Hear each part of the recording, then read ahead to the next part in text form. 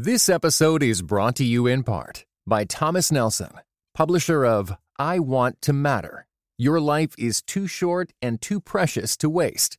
Written and narrated by New York Times bestseller Kathy Lee Gifford. Available now everywhere you get audiobooks.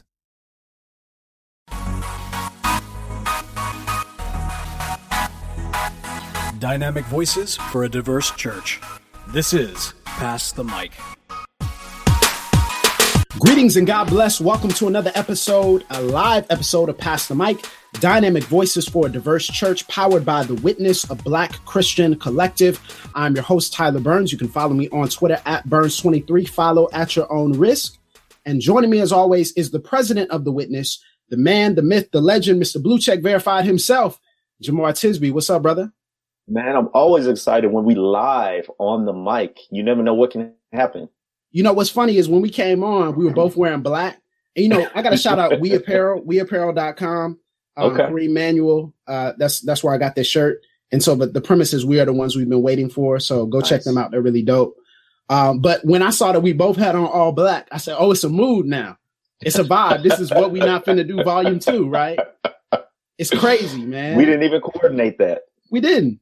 And so as we talk about today, A Quiet Exodus, the New York Times article, before we get into that, we do want to talk about where we've been. Sometimes when we've been places, or we've had the opportunity to be on other podcasts or at other events, we want to shout out those people, want to give them honor for bringing us out, because that is very humbling for us. I know Jamar gets it all the time, but for me, it's very humbling to be brought out and to be invited as a guest at any event or podcast or venue.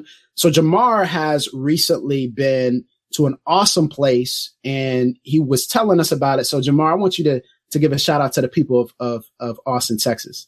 Yes. I recently went to Austin, Texas for a 1-day Verge intensive, which was truly intensive. It was from 9 to 5. I taught for basically 7 hours, 5 different sessions. It was a deliberately somewhat smaller event, somewhere around 100 people or so. But man, the encouragement that I got there, we got there for The Witness and Pass the Mic was absolutely overwhelming. Folks with tears in their eyes, introducing themselves with hugs and just thanking us for what we're doing. And so I just passed that along to the Witness team and the Pass the Mic team, because I get to go to these places and sort of experience it firsthand, but it's really all of us working together. Nevertheless, we are so encouraged by our listeners, by our readers. And when you let us know, whether that's a DM or in person or carrier pigeon, whatever it is, we really appreciate it. It keeps us going. We share that news and those stories as a team. We appreciate your prayers. Y'all keep us lifted up. And we're just constantly humbled by what God is doing through this work. Yeah. Shout out to Stu, man. Stu's really been, shouting us out for years. And so shout out to him over at Verge and the entire Verge team.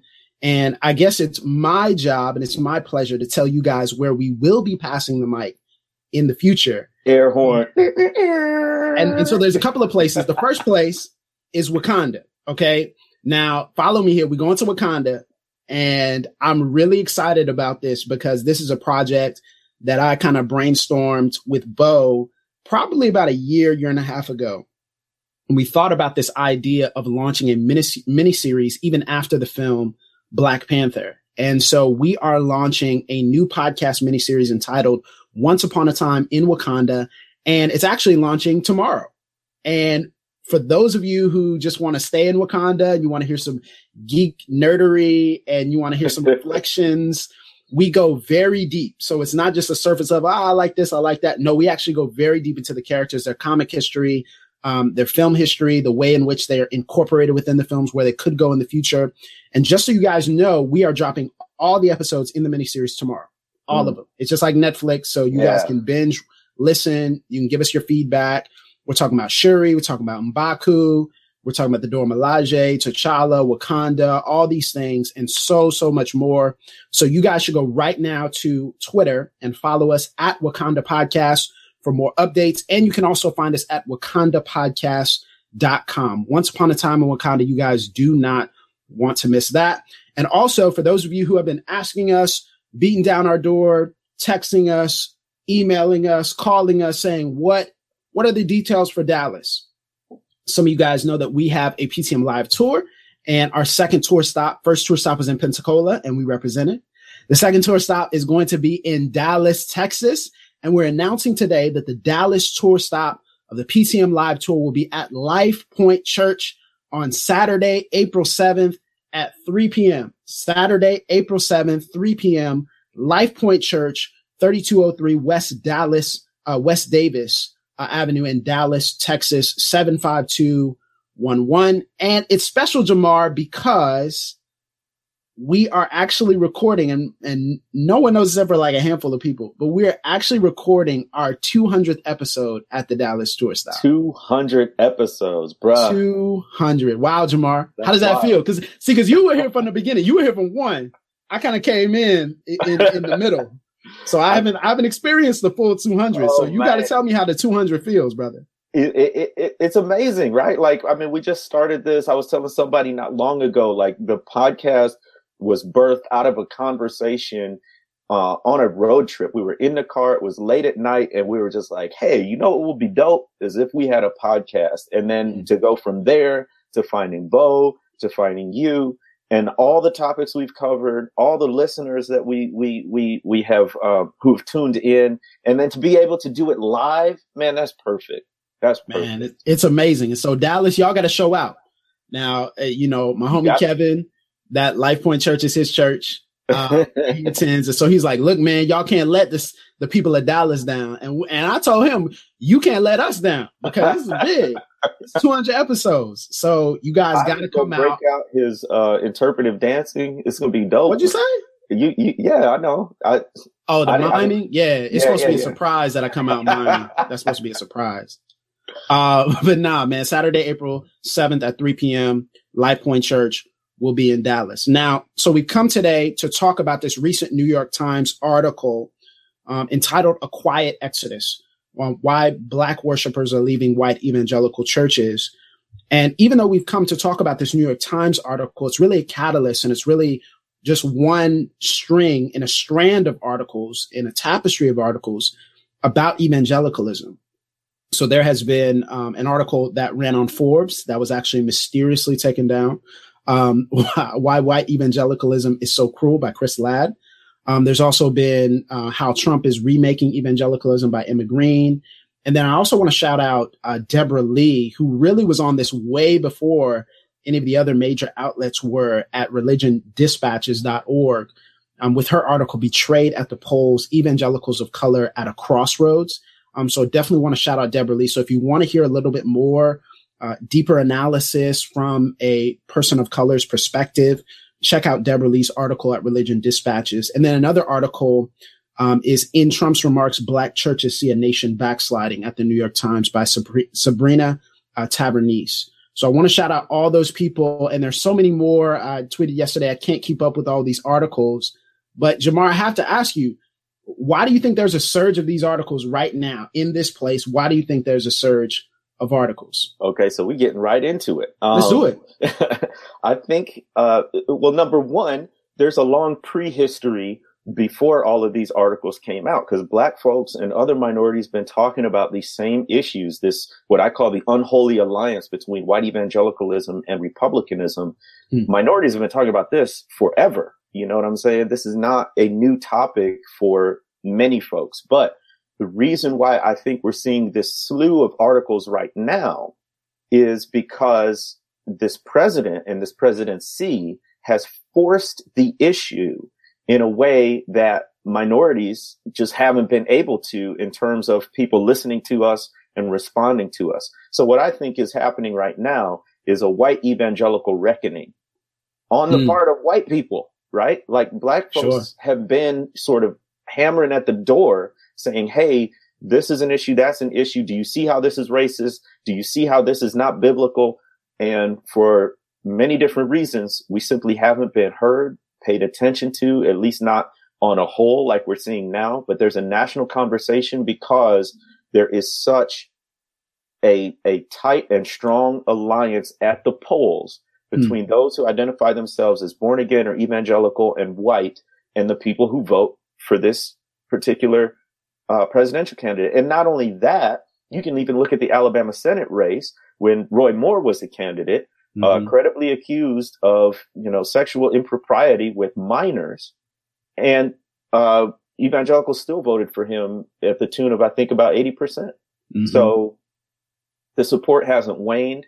It goes from the federal level down to the state level and beyond. So, but because of what this president is doing and the moral questions he is bringing up, whether with his language, calling, places in Africa as whole countries, or whether, having an extramarital affair and hush money to cover it up, all of this stuff is making even evangelicals who have been impervious to conversations about the Republican alliance, is making even white evangelicals sit up and listen and discuss. So I see these conversations as white evangelicals finally grappling with what other folks have seen for a very long time. I think that's very true and perceptive, Jemar. I think especially on a political and a sociological level.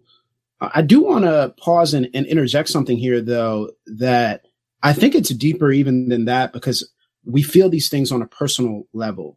And there's a very human sense of pain and mourning that's taking place right now.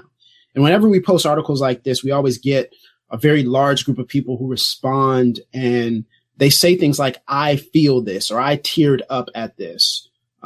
This is the exact same experience that I've had. And we don't always get the opportunity to respond to those individuals specifically, in detail in each one of the comments.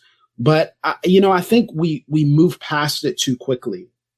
And so I just want to say to the people who are experiencing the brunt of this, not just us here at The Witness, but the people who are watching and the people who are listening to this podcast, that we see you. We see you and we hear you. And I think it's right for us to lament the loss, because a lot of people are losing things.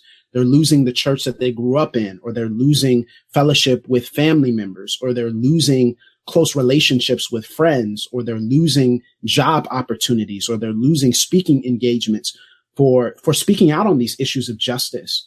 And so I think it's really important for us to sit back and pause and lament and say that we see you, we hear you. I mean, there are women of color, there are Black women who are having to gear up for church every single week, who are having to gear up for what shouldn't be a hostile environment, but is because of the intimidation, because of the threat of being silenced, of being tone policed. So we want to say to those Black women and those women of color, we see you. There are young men who are having to make very difficult decisions about where they'll go to church after going to a Bible college and coming out and receiving a sense of hostility that they didn't really know they were going to receive from people who are supposed to be family within the kingdom of God. So I just want to say to everyone who's out there, who is listening, who's watching, and who has interacted with these articles from a place of pain, from a place of mourning, that we here at The Witness want to invite you into lament with us, because we see your pain, we feel it, we hear it. We not only sympathize, but we empathize with it. And even greater than us, Christ sees your pain, and Christ hears your cry, and Christ bottles your tears, and he will wipe them from your eyes. And so I do want to encourage you in that regard. I think we can talk about the political implications and the sociological implications, and we'll get into that. But on a base level, I think there's a surge of articles because people are feeling an intense amount of pain, Jemar. Yeah, no doubt. I mean, we've got our own personal stories of that. I know I do. A lot of this stuff is very recent for me, ever since the election in particular. And I'll say it's taken over a year for me to really even be able to begin to talk about it, because the pain was so deep and so personal.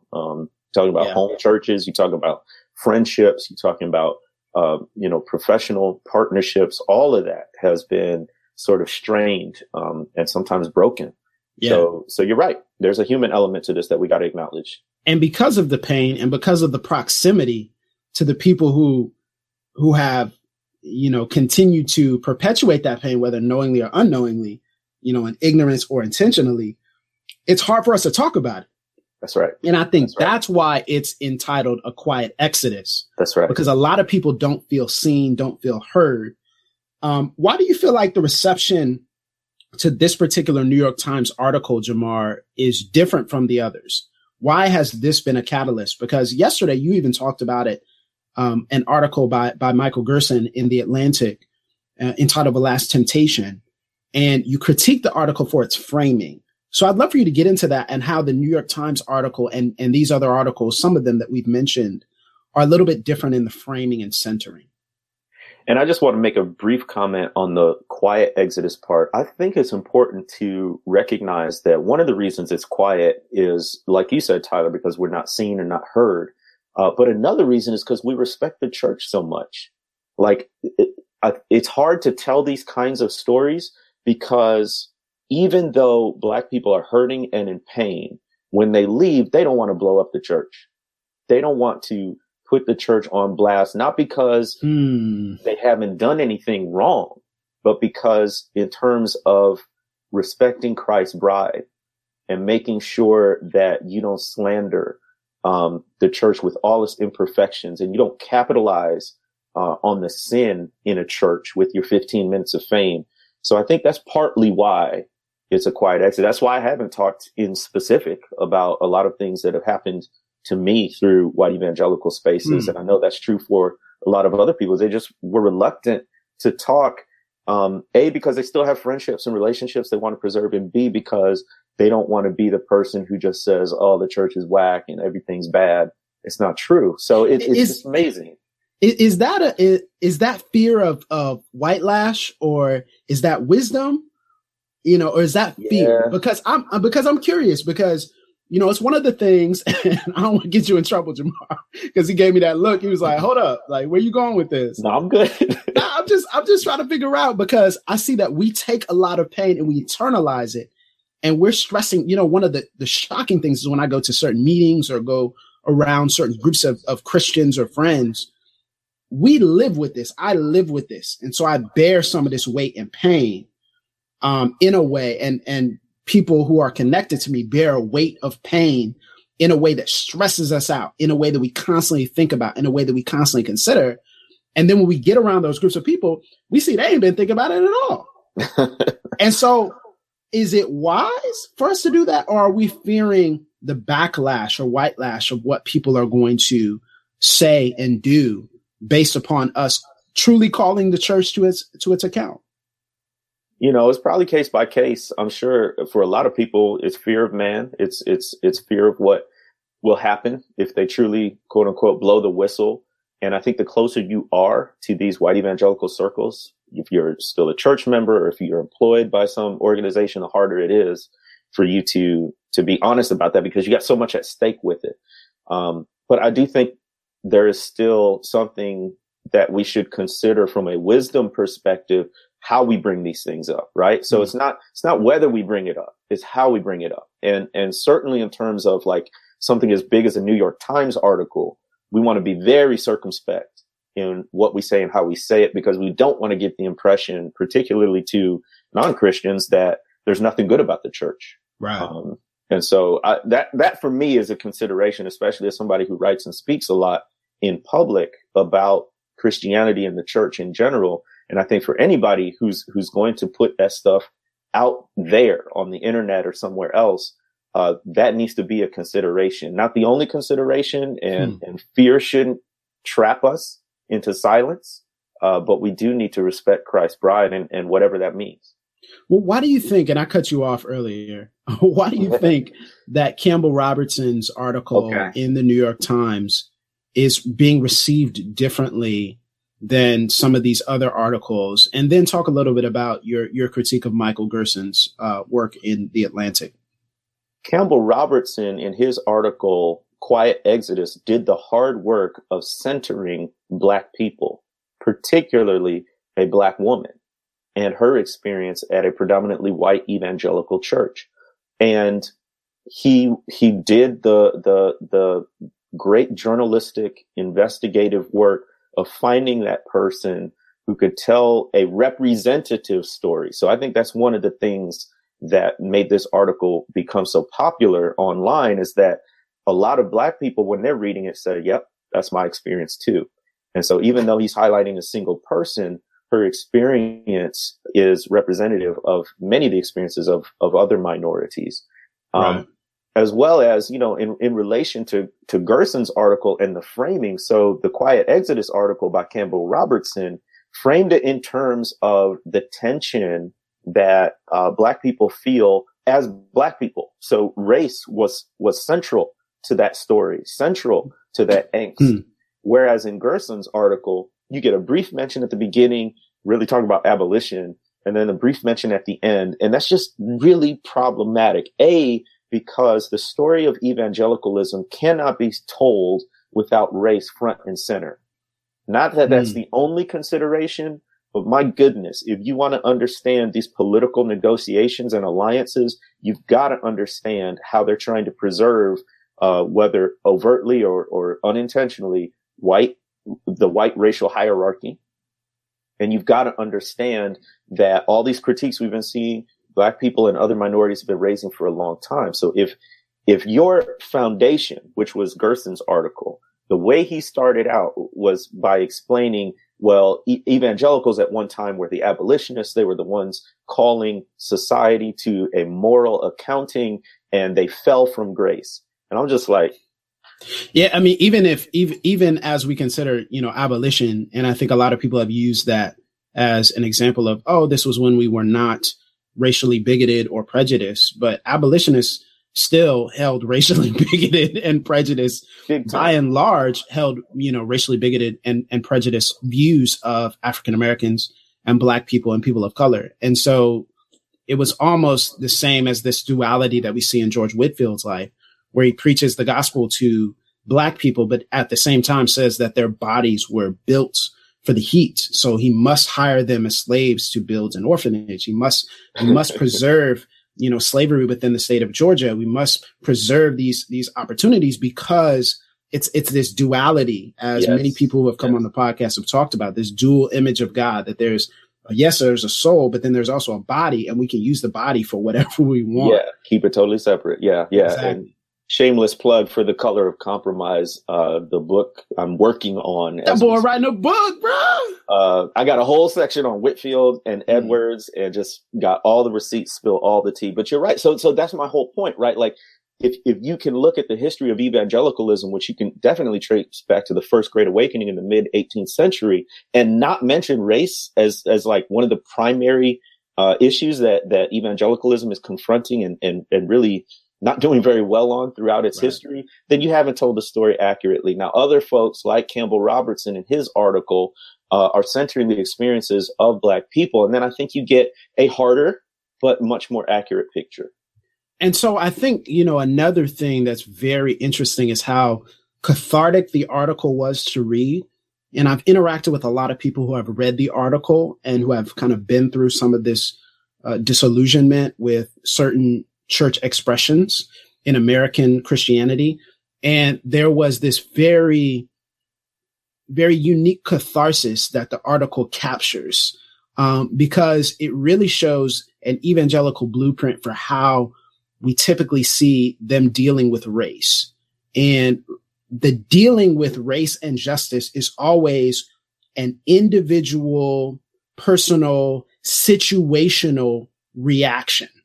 And so it's like, hey, we're bringing it to you. We make this funny cartoon about the elephant in the room, but it's also intended to be very pressing. It's also intended to catch your attention.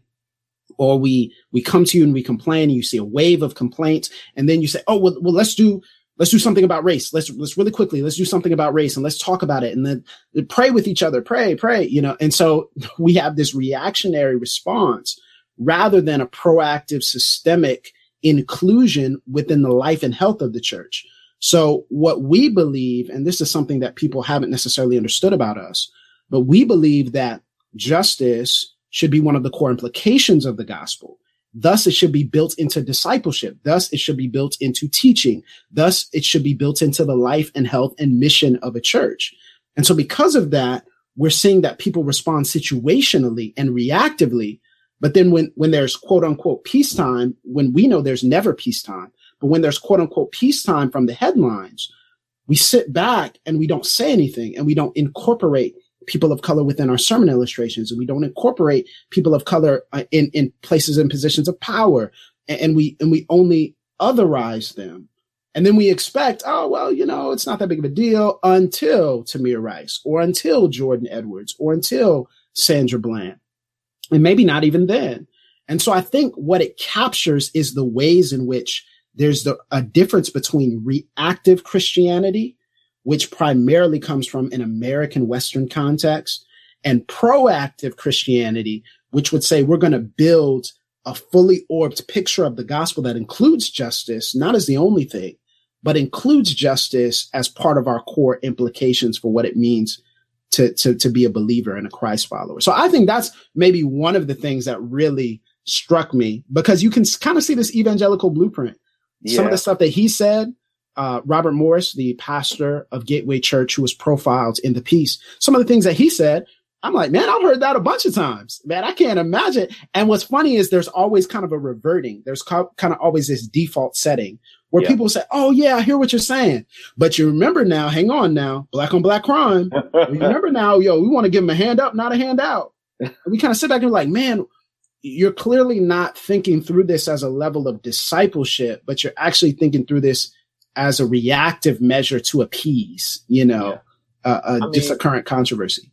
Yeah, to break it down really simply, perhaps almost simplistically, to be conservative means you want to preserve the status quo, and to be progressive means you want to sort of move beyond or change the status quo. And I think when it comes to race within white evangelicalism, it is inherently conservative. Not even just talking politics, but talking, we want to conserve the status quo, the way our church does church, how we talk about things, what we talk about. And so you're right. It's reactive in the sense that, people genuinely want to see racial progress mostly. And so when something happens, they may react or feel the pressure to react. Sometimes they don't, which is some of the frustration that Black members of these churches feel. But then once the crisis has passed, it goes back to business as usual. Right. It's inherently conservative in that sense. And people in minority positions of all sorts, whether it's because of their gender or how much money they have or their race, they are acutely attuned to the way the system does not work for certain people. And so they are inherently progressive in the sense that they say the status quo is inadequate and it's unjust and it needs to change. And so you've got these two forces tugging at each other. And oftentimes in a predominantly white evangelical church, those conservative forces that wish to keep the status quo. And again, this doesn't have to be overt. It can be unintentional oftentimes. But those forces that want to keep the status quo often overwhelm the forces of progress and change that would lead to justice for minorities. Now, we've talked about the fact that there's a surge of articles about evangelicalism, and there's this quote unquote reckoning, and there's the 81%, and there's all these things that we are in the cultural zeitgeist right now. Do you feel that there's an appropriate level of urgency about this issue? Do you feel like we're really drawing attention in the right ways? And do you feel like the response, because there was something very interesting that Robert Moore said in the article. He was quoted as saying, I think there's an anger and a hurt right now and a fear. And I think that people are going to get past that. Is he right? Is he judging the situation? Because for me, that kind of seems disconnected from the reality that we're experiencing on a daily basis. So I love this quote in Campbell Robertson's article by Michael Emerson, who we shout out all the time. All the time. Divided by Faith. Y'all should have been read it 5 times already. Come on now. So Emerson, who's a sociologist, says this: everything we tried is not working. The election itself was the single most harmful event to the whole movement of racial reconciliation in the past 30 years. It was about to completely break apart. And I love that because I think Emerson is responding with the appropriate level of alarm to this, right. Calling it, the single most harmful event in the past 30 years or more, really. And so I think that's the level of urgency. But for this pastor who was profiled to say, oh, this will pass, this will blow over, bruh, nah, he's in for a rude awakening. What we not finna do is what it reminds me of. It's like a husband who comes home to his house and his wife, and the wife has packed all the bags. Oh, snap. U-Haul is in the driveway and she ready to go. And dude's like, honey, what happened? I thought we were fine. I know we had a fight, but I thought this would all blow over. And she's like, no, these problems are deep and long, and I've been tried to tell you. So I think white pastors or white evangelicals who think this is all going to blow over with the next election or some magic bullet, they're going to have an empty house real soon. You know, what's fascinating about this article is that it's filled with the revelation that all these articles kind of show us the revelation that many evangelicals fail to have a self-awareness. And what's fascinating about that is if the Bebington Quadrilateral for what an evangelical is to be believed at all, then one of the core tenets of evangelicalism, and which I think is true in many cases, is this idea of conversionism or conversion. And so conversion implies and presupposes that you have to have a level of self-awareness that you are in need of salvation. So there's a level of awareness that you are a sinner in need of a savior. That's what conversion has been framed as within an evangelical context. And it's just so fascinating to see that there seems to be a lack of awareness of our inherent sinfulness within the church. And I'm trying to figure out if we are truly evangelicals and we believe in conversion, then we should have a spiritual sense of awareness, self-awareness of our own sin. And so it's fascinating to see many evangelical churches talking about salvation and talking about repentance, but only selectively. And it's fascinating to see the ways in which that self-awareness hasn't reached race. And that kind of denies one of the foundational core tenets of what it means to be an evangelical. If you are an evangelical, you should have some sort of self-awareness that says something is wrong here. And even more than that, I'm hearing the cries of my brothers and sisters, and maybe I'm unintentionally harming them. And maybe they're bringing me to a necessary place of spiritual self-awareness so that I may repent and be saved out of my addiction to American evangelicalism, be saved out of my addiction to Western Christianity. And so it's fascinating to see the lack of self-awareness. As I said earlier, I'm around people and I'm just like, man, you're not even thinking about this? You know, is this not even on your radar? And so that's what's been most fascinating to me, Jemar, is that the lack of urgency stems from a lack of self-awareness. It is. What it reminds me of is in the Gospels when Jesus talks to the rich young ruler. Yes. And so, absolutely. You know, the rich young ruler in this case is white people who have all of these privileges, all of these riches of whiteness in our society that give them certain advantages. And they're so sincere and they're so eager, and they come to Jesus and say, I've done all these things. And then Jesus says, well, one thing you lack, go sell all your possessions, give it to the poor, and come follow me. And so notice that one thing you lack. It's crazy. That language.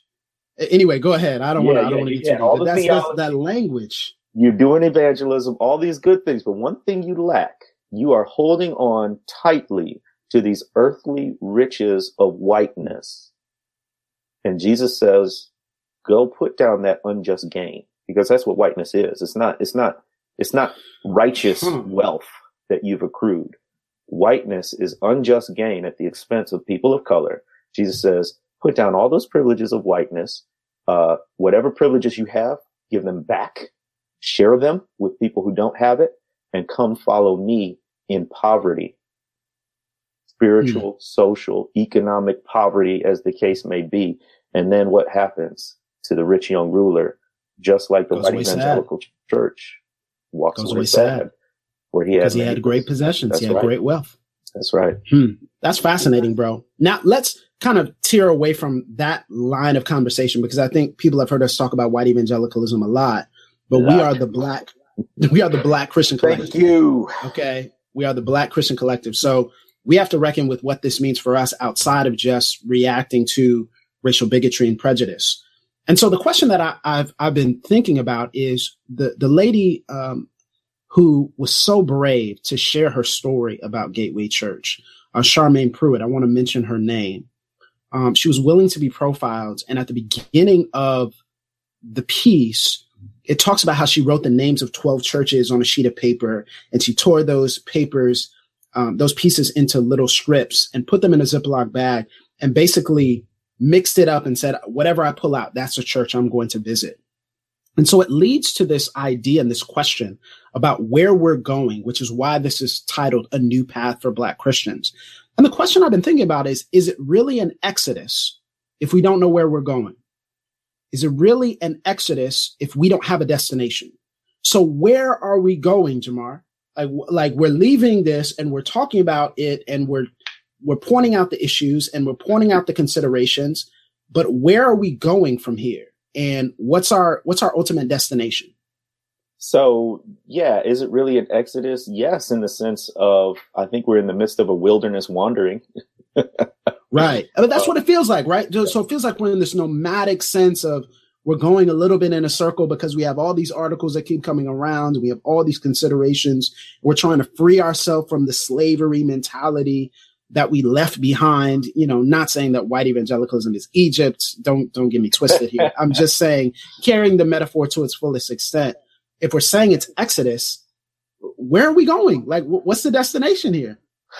I mean, okay. I mean, we getting real here, right? Like, I think this gets into some of our views of the Black church as Black Christians. It strikes me, right? Like, a lot of Black Christians feel this way. I've felt this way, that if you depart from a predominantly white evangelical context, whether that's a seminary or a church or what have you, but particularly to the church, why isn't the Black church just the default? I knew this was going to happen. What up, Jack? Why isn't the Black church? Jack, that's the homie right there, man. That's the future, bruh. Anyway, keep going. Why do I do all this? That's it. Don't worry, Trinity's going to be doing the same thing to you. Just absolutely. That podcast coming out 2019. It's older. But it's like, it gets to our views of the Black church. Like, why isn't the Black church the immediate default as soon as we bounce out of a white context? And I mean, I know you got a lot of thoughts about this, but it could be for a lot of reasons, right? Like, not every Black person was raised in the Black church. Let's just be honest, right? Some people weren't even Christians. Other times they've always been in a multi-ethnic or predominantly white setting. So the Black church may not feel like home. Or there are a lot of folks, and we're just being real here, Tyler. There are a lot of folks who don't feel like they're getting what they were expecting, in a Black church, a traditional Black church context. Now, whether that's legit or not, whatever, but that's how people are feeling, which makes the Black church not the default. But I do think we need to analyze that. And I think part of what we do at The Witness and on Past the Mic is to try to uncover some of our hidden biases, some of the ways that we may have even absorbed a colonized kind of Christianity that makes us now view the Black church in the most accurate of ways. That's a great question. It's a great consideration for us to think about. When I was listening or reading the sermon excerpt that they put in the New York Times article, I was like, man, wow, like I'd love to, man, why did she go to that church? Why did she stay there? And the question, I think, is more layered than that, because one of the things I've been seeing is that Black churches and Black denominational Christianity, any sort of connection to the Black church, because it's really a layered, complex, nuanced phrase. It's not just denominations that we're accustomed to. It's non-denominational churches. It's different types of expressions, and Black churches have to become very deft in the area of translation. So one of the things that I know, because I've grown up in the Black church, is for years, I didn't have any understanding as to why our liturgy was different. So when I went into a white majority context, or I went into like a place that was, doing more of a Hillsong presentation, or even if it's not seeker sensitive, more of a typical white evangelical church presentation, I felt it was refreshing only because I felt I understood it more. But that's because I've been Americanized. And so the Western ideas vibed with me. So I was like, oh, okay, the way that they're presenting this is more Western. I may not have even, consciously, cognitively said that, but I approached it from that lens of, oh, this is refreshing, whatever that may mean. And what I didn't hear a lot of was a lot of translation from my local church context as to why we do what we do. Because there's an intergenerational struggle even within, and we're getting a little deep here, but just follow us. There's an intergenerational struggle, I believe, within Black context, Black Christian context, to where if you ask questions, it's perceived as an insult. It's perceived as disrespect. And so I think Black churches and hybrids, young Black men and women who are operating in church ministry, who are preaching, who are teaching, we have to get deft at explaining the history of our liturgy. Why do we do this? And why is this powerful? Why is this something that is cathartic for us? But I think there also has to be a willingness to engage in that conversation, because so many Black Christians are in this place of, hey, this is how we do it. There's power in what we're doing. We believe in it. It's one of the benefits of Black denominations and Black churches is there's never a need to explain or apologize for what we do. We don't have to explain or apologize for what we do. And in one sense, that's a strength because we don't acquiesce to the white gaze. But in another sense, it's a weakness because we're not explaining to a younger generation why we do what we do.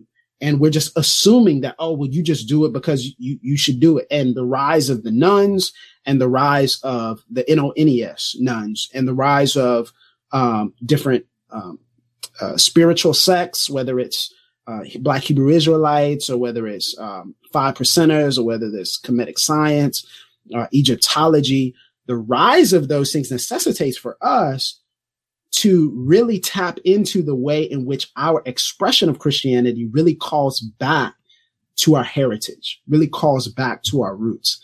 And I don't think we have a lot of those conversations. We just feel that we don't have to explain ourselves. And so when people come in, we say, hey, here you are, and we'll welcome you, and you'll sit down, even as they did at Emmanuel with Dylan Roof. We'll welcome anyone. They can sit down. There's not I've not experienced a standoffishness, but it's more so been a lack of translation, which can lead to sticking and which can lead to a new destination. Does that make sense, Jamar? Yeah, I think there's the need for every church tradition to translate for the current generation or the next generation. And so a lot of it, not only is there a quiet exodus from white churches just out into the wilderness for a lot of people, but there's also not even an entrance for an increasing number, particularly of young Black people, right? I've gotten a couple messages and one in particular from a young Black man he called me like an old preacher type. So I don't know what that says about me. Yeah, that's true, bro. That's absolutely true. Facts only. I'm not that old, but, but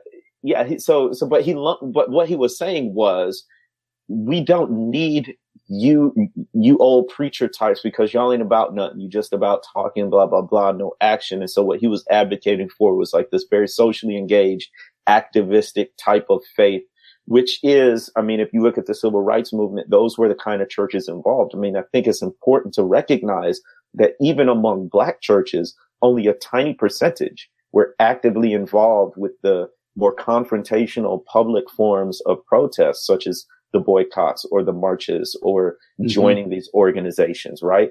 And so again, it goes to that inherently conservative or progressive part, status quo or changing it.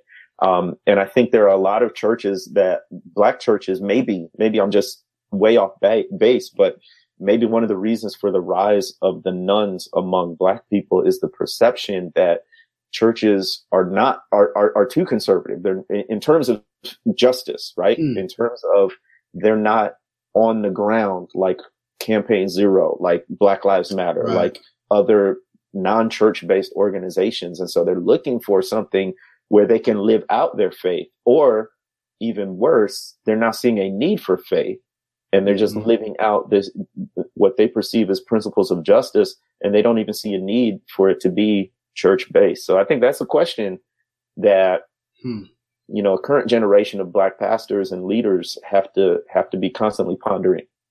Yeah, I just want to shout out the chat in YouTube because it's popping. Okay. So shout out to everybody in the chat. The live chat. Thank you guys so much for interacting. And we're going to touch on some of these points in the last 10-ish minutes that we have. I find it very fascinating too, Jamar, that as we think about coalition, as we think about where we're going, we don't really have tenets. The only thing we seem to agree upon, and I found this because there's complexity, we're not a monolith. And the only thing I've really found that we agree upon is we're against racism and we're for justice. It's got to be a little bit more than that, And so I think we're like, man, we find camaraderie in the people who have had the same experiences that we have had. But what are the tenets of the next path, the new path? What do we need? What are the tools that are going to get us to that destination? So can you give us just a couple of those tools? Because I have some that I want to talk about as well. But can you give us some of those tools? Because I think it's really important for us to consider who will we be in a sense, because we're not necessarily going to all have the same denominational background. We're not going to land the same place on the secondary issues or the non-essentials, as they're called. We're not always going to land there. But how do we gain a coalition together on certain core principles outside of these fundamentals that we all agree upon? So I think you'll probably have a lot of helpful things to add. The first thing that comes to my mind is an idea of community and the necessity of community. So one of the things that continues to make the Black church salient today is that it is a place of solidarity. That the other Black folks there have a somewhat shared experience, at least in the racial sense, of what it's like to be Black in America, right? And so for that reason, and that's often a primary reason, people gravitate toward the Black church. It's a place where you don't have to explain yourself, where you don't have to justify your own humanity and your own dignity. And so that's great. But we also have to sort of flesh out this idea of community, because it can't just be coming to church on Sunday, right? It's got to be a sort of lived solidarity, Monday through Sunday. What does it look like for us to be a community, which is a particular challenge now that we are able to move other places, right? When by law we were relegated to the ghetto, and you had people of different classes, professions, different walks of life, Black folks all in the same vicinity. That sense of community sort of grew up organically just by your geography. So now that we don't have that shared geography, how do we continue to cultivate a sense of community and solidarity? I think the Witness and Pass the Mic are sort of online and virtual ways to do that. But how do we do that particularly from the church? So I think that's one of the sort of doctrines we need to flesh out about being Black Christians in the 21st century. Yeah, I'll say that a few things I think are very important. The first is we have to embrace a decolonized discipleship. All right. Ekemini Uwan talks about this. She's a friend of the show. She's 1/3 of Truth's Table, who was linked in this piece as well, in the New York Times article. And you were linked as well, Jamar. And so we want to shout you guys out, for being linked in that. But Ekemini Uwan talks about this whole idea of decolonized discipleship. And I think it really is important for us to develop a healthy framework. And I think this requires us, and I know it's kind of hard for us to say this because we're talking about white evangelicalism here, but it requires us to kind of disconnect from that conversation a little bit and start to build language and structure and infrastructure that equips people on how to think about the Black body as we're discipling people, as we're witnessing to people, as we're evangelizing. It's going to require that. And it kind of leads to my second point, which I think we really need to reclaim. And that is this sense, I've been using this term a lot, and I don't know if people have probably used it before, but a holy defiance, a holy defiance. Come on. We really need to reclaim that, because there's a level in which we're afraid of stepping on toes because we don't want to lose something. It's always about preservation. So we need to preserve this relationship, or we need to preserve this opportunity, or we need to preserve this friendship. And there's a level in which we should always be questioning, and we should have kind of a community discussion about how we refer to things with grace and truth and wisdom. But there needs to be a sense of edge and holy defiance that says, the Bible is clear on this. We need to stop having these equal conversations where we're going back and forth with people who don't believe that God is a God of justice. We need to stop having those conversations. We need to have a holy sense of defiance that says, no, the Bible is clear and we're going to move on from this conversation. You know, what we're not finna do is argue about what God has already said within his word that we can point to. Now, if you don't see it, that's on you. We're praying for you, but we're not going to spend time here engaged unnecessarily with people who don't want to dignify us. That's right. Who don't want to affirm our dignity. We need to have a holy sense of defiance that because God has accepted us in Christ, and because he has already loved us in Christ, chosen us in Christ, because of that, now we don't have to live on the roller coaster of human approval. We don't have to live on the roller coaster of evangelical. So if you don't want to go to those events, don't go. Don't feel like you got to go to the event because it's like, oh man, well, this is unity. Now have some holy defiance to separate from that and say, no, I'm going to go to an event that's going to prioritize the entirety of the implications of the holistic gospel, not just one part of it because, oh, well, these people are cool and we're friends and we're doing this. No, have some defiance, have some holy defiance to say, I'm going to skip that event. I'm going to skip this collective. I'm going to stop going to this place. And you need to be in that place. But, you know, my third point, and now I'll kick it to you, Jamar, is we need to have men and women who are willing to lead and take the hits to create places and spaces for people to go to. When they disconnect, we need spaces.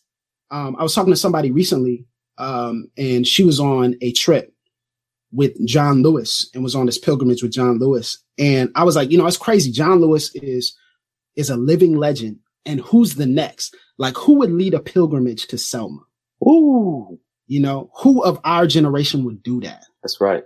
And there's like a hesitation, like, man, you know, we don't think it's like, I mentioned some names. I was like, I don't really think they're kind of like a unifying figure. So I don't really know if that's, I mean, I respect their activism, but I don't really know if they would fit here. We need Christians, people of color who believe in Jesus, who believe in his word, to step out by faith and take the necessary hits to create the spaces that we need to go to. And that's going to require you to be willing to let some stuff go. That's going to require you being willing to say no to some stuff. And I think that's important because none of this decolonized discipleship, none of this holy defiance, none of this solidarity works in a vacuum. It has to work in a lived, embodied space. And so where are we going to create that space? And who's going to create that space? So if you're in a local context, a local city, create the space. That's right. If you feel like, man, I don't feel like I have any place to get with some people who vibe with what you're saying. And even if y'all don't go to the same body of fellowship, create a space where you can decompress, where you can have self-care, where you can be attentive to each other. So yeah, I'm gonna stop because I'm gonna keep going. But I think those are things that are very important for us to figure out. Man, I love that idea of holy defiance because I think it pinpoints a whole bunch of what I've been going through the past year and a half, 2 years. And there was a lot of people ask me, how do I do this or that in my white church? And I'm just like, there was a time when I would say, oh, well, think about this or try that. And I'm like, now I'm like, listen, what did you expect in your predominantly white context as you're trying to push these issues, which are hundreds of years old? Right. What did you expect? And I'm not saying that to put anybody down or slander anybody. No. I'm just saying, like, you just have to be cognizant of the reality that what you're working against is much bigger than an individual. And what you're trying to see accomplished is a long-term project that, guess what, may not happen in that particular congregation. Like, can we just be honest about that? Because I think our understanding of racial reconciliation or reconciliation in general is messed up. Yeah. I think it's messed up because we believe that it requires Black people being constantly sacrificed on the altar of whiteness. And what that means, man, is that we constantly are putting ourselves up as these martyrs to be in fellowship with people, or at least with leadership, who don't see us and don't hear us or don't want to. That's dangerous, bro. That's dangerous. That's not what it should be like in the Bible. Not reconciliation. That's not unity, bro. Not reconciliation. Nope. That is accommodation in a lot of senses. And even though people are fighting against it, I'm just like, look, if that's your calling, if that's where you feel you need to be, or maybe you need a paycheck, I don't know why you're there. But that's a just great be point. understanding, just That's know a great what you point. expected. Yeah. Because there are a lot of people who are, we talked about this before the broadcast. There are a lot of us who are practitioners, and we're practitioners, and we minister in spaces to where it's like, man, we have to think about the implications of power and financial resources as we even make these decisions. So we have to think about our children in the sense of like, man, are we going to have anything to pass down to them? And so we accept certain, places for, a year or 2 years or 3 years or what have you, so that we can build upon, what we really want to do. We do what we have to do before we do what we want to do. And so those are implications even as well as how we interact with those or the lack of opportunities or the pipelines or, the connections that we have. Those are real considerations that we have to think about presently. So I sympathize with those people who, including myself, who are practitioners who are having to figure out, like, what do we do next? But I think what we see is that the Lord always, okay, let me take it back to how we say it in my hood. Okay. In my church, if God gives you the vision, he going to give you the provision too. So if God gives you the plan and the mission, he going to fund the plan and the mission. We have to trust a little bit that God's going to look out for us. All right. Even if we're not going to be balling, we're not going to have the roles, but God going to look out for you. I believe it. And so we have to now kind of take our mindset out of a human eye. We live by faith, not by sight, So anyway, yeah. I do want to ask one more question because people have even talked about this in the chat. One thing before I get to this, if you want to hear more about decolonized discipleship, go to systematictheology.com, SISTA, matictheology.com. And, Ekemini Uwan talks about that. You can Google the article Decolonized Discipleship with her name. But people have talked about, in closing, what would you say to people of color and by extension, white Christians, who have decided to remain in these evangelical spaces, particularly in the multi-ethnic context? So I want you to talk specifically about the multi-ethnic context, because I think we kind of hear a lot about the white evangelical space, and Campbell Robertson's article really talks about that. But I think we need to press into some more of these complexities as it relates to multi-ethnicity and how that works out in reality in the body of Christ. So talk a little bit about that for people who have been called to be there. I think a great resource, if you are in a multi-ethnic context, that will help give you some realistic expectations is called, I think it's People of the Dream, by Coriel Edwards, Korie. Yeah, it is. Edwards. That book is really helpful. It puts words to what I think a lot of minorities in multi-ethnic settings feel, which is essentially that the pace of change when it comes to race is often dictated by how comfortable white people are with the proposed changes. And so whether that's music or preaching style or guests you have come or topics you approach in Sunday school or how you talk about current events, those things tend to be bounded by how fast white people feel comfortable going on those topics, which at the end of the day can really feel disempowering for minorities, because it's like, how much does my presence here matter? Or is it, in a lot of cases, as I've heard people talk about multi-ethnic context, is it more about white people feeling good that they're in a diverse church setting? Or is it really about racial equity and justice, which is going to force some very different changes than what we see from traditional white evangelical churches, which a lot of these folks in multi-ethnic contexts are coming from. So we got to acknowledge that reality. But if you are in that setting, like you're saying, man, you got to carve out a space, because even a multi-ethnic church can be draining. And so where are those points of contact with other people who you can experience true solidarity with, where you can let it all hang out and say, girl, you won't believe what this person just said, or I can't believe that the pastor preached on this or didn't preach on that. And just a place to sort of, not to slander anyone or anything like that, but to find rejuvenation, to lament together as well as celebrate together. You know, who's that crew you're going to go see Black Panther with because you know they're going to be just as lit as you are about it? Right. Do you have that same crew when it comes to sort of your spiritual nourishment as well? So it goes back to community, what you were saying before. And so, and then just being realistic. Like, I think we pierce ourselves with many sorrows by hoping and wishing that our multi-ethnic community is going to be something that it may not be equipped to be. Yeah, I think you really touched on a great point and not just for spaces to respond to conflict or to respond to hurt and pain, but spaces of celebration.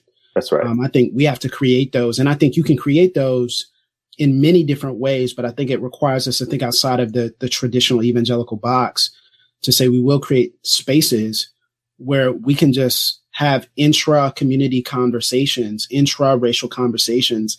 And I find that sometimes there's this pressing within a multi-ethnic context to force diversity in every area. So there has to be, you know, it's every home group and it's every this, and that makes sense in some ways, but in other ways it kind of neglects the intra-community conversation instead of just the inter-community conversation. And then I think it's important for us to acknowledge, you know, for those of you who are called in those spaces,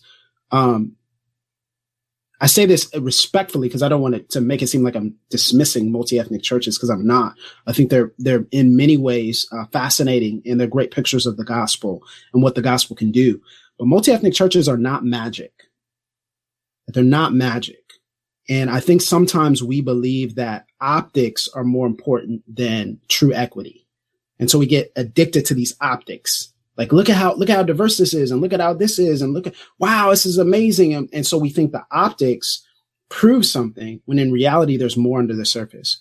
Don't go into a multi-ethnic church expecting to be magically reconciled with everyone. You know, if you think that just because there's a presence of multiple ethnicities within a church context, then now all of a sudden that church is equitable, you're kidding yourself. There was recently an article about a church in Greenville, South Carolina, Redemption Church, where a very famous pastor, John Gray, is now is the Black pastor. He's actually taking over for a white pastor, Ron Carpenter. And they did this very interesting reveal in that multi-ethnic church of how they're split along lines of political and social issues. But on Sunday mornings, it's great. I mean, man, it's amazing. It's great. But on Monday through Saturday, there's still this tension. And I've heard some people say, oh, well, let's not even go into that tension because we're unified. And I think that's half discipleship.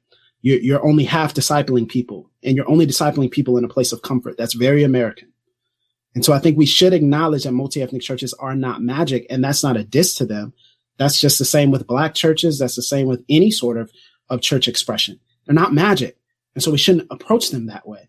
We should approach them as tools that can be used to bring unity and can be used to disciple people more fully into the implications of the gospel.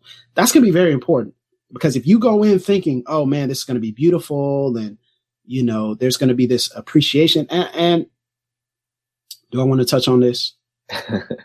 I'll say this because it's Women's History Month. Black women in multi-ethnic churches are often highly mistreated. I'll just say that. Okay.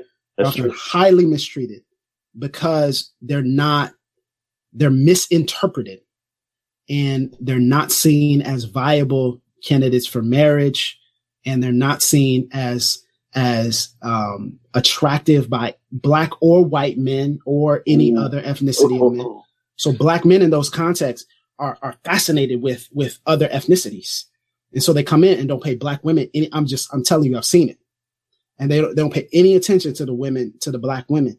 And so they're left feeling lonely and empty in a place where they're not affirmed and their beauty is not recognized and acknowledged. Be careful. Be careful. Your church, if it's multi-ethnic, should be a place where Black women feel dignified and feel safe.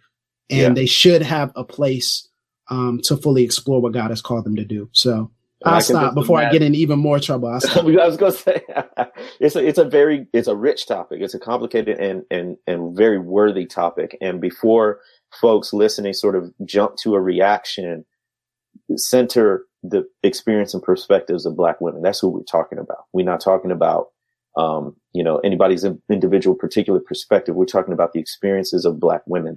that's what we need to focus on and pay attention to and respond to. So, man, I'm telling you, in a colonized mentality.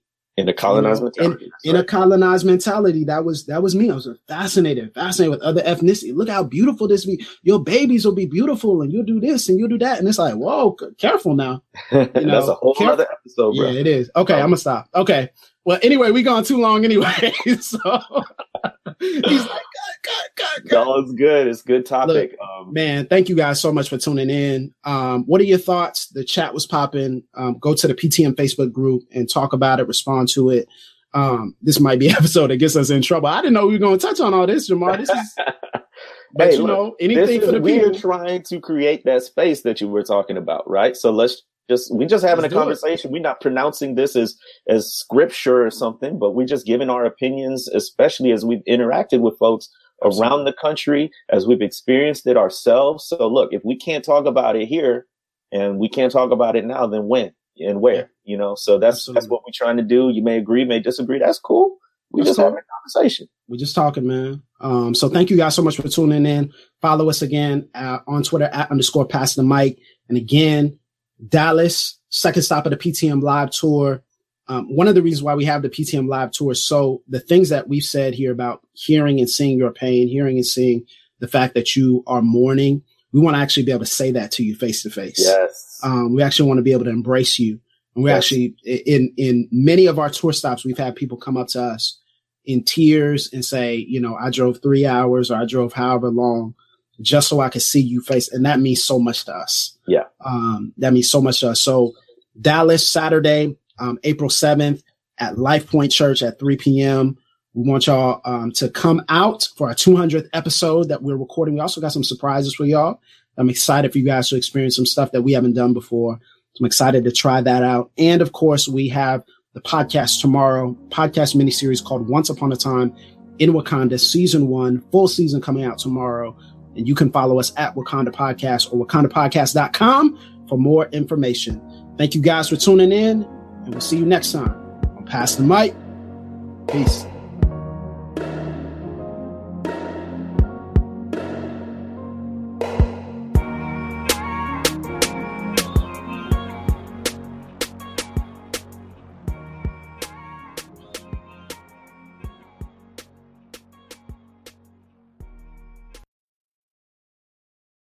This episode was brought to you in part by the Compelled Podcast, which uses gripping, immersive storytelling to bring Christian testimonies to life. Listen to missionaries, addicts, martyrs, and more who have seen Jesus at work in unbelievable ways. Listen on your podcast app or compelledpodcast.com.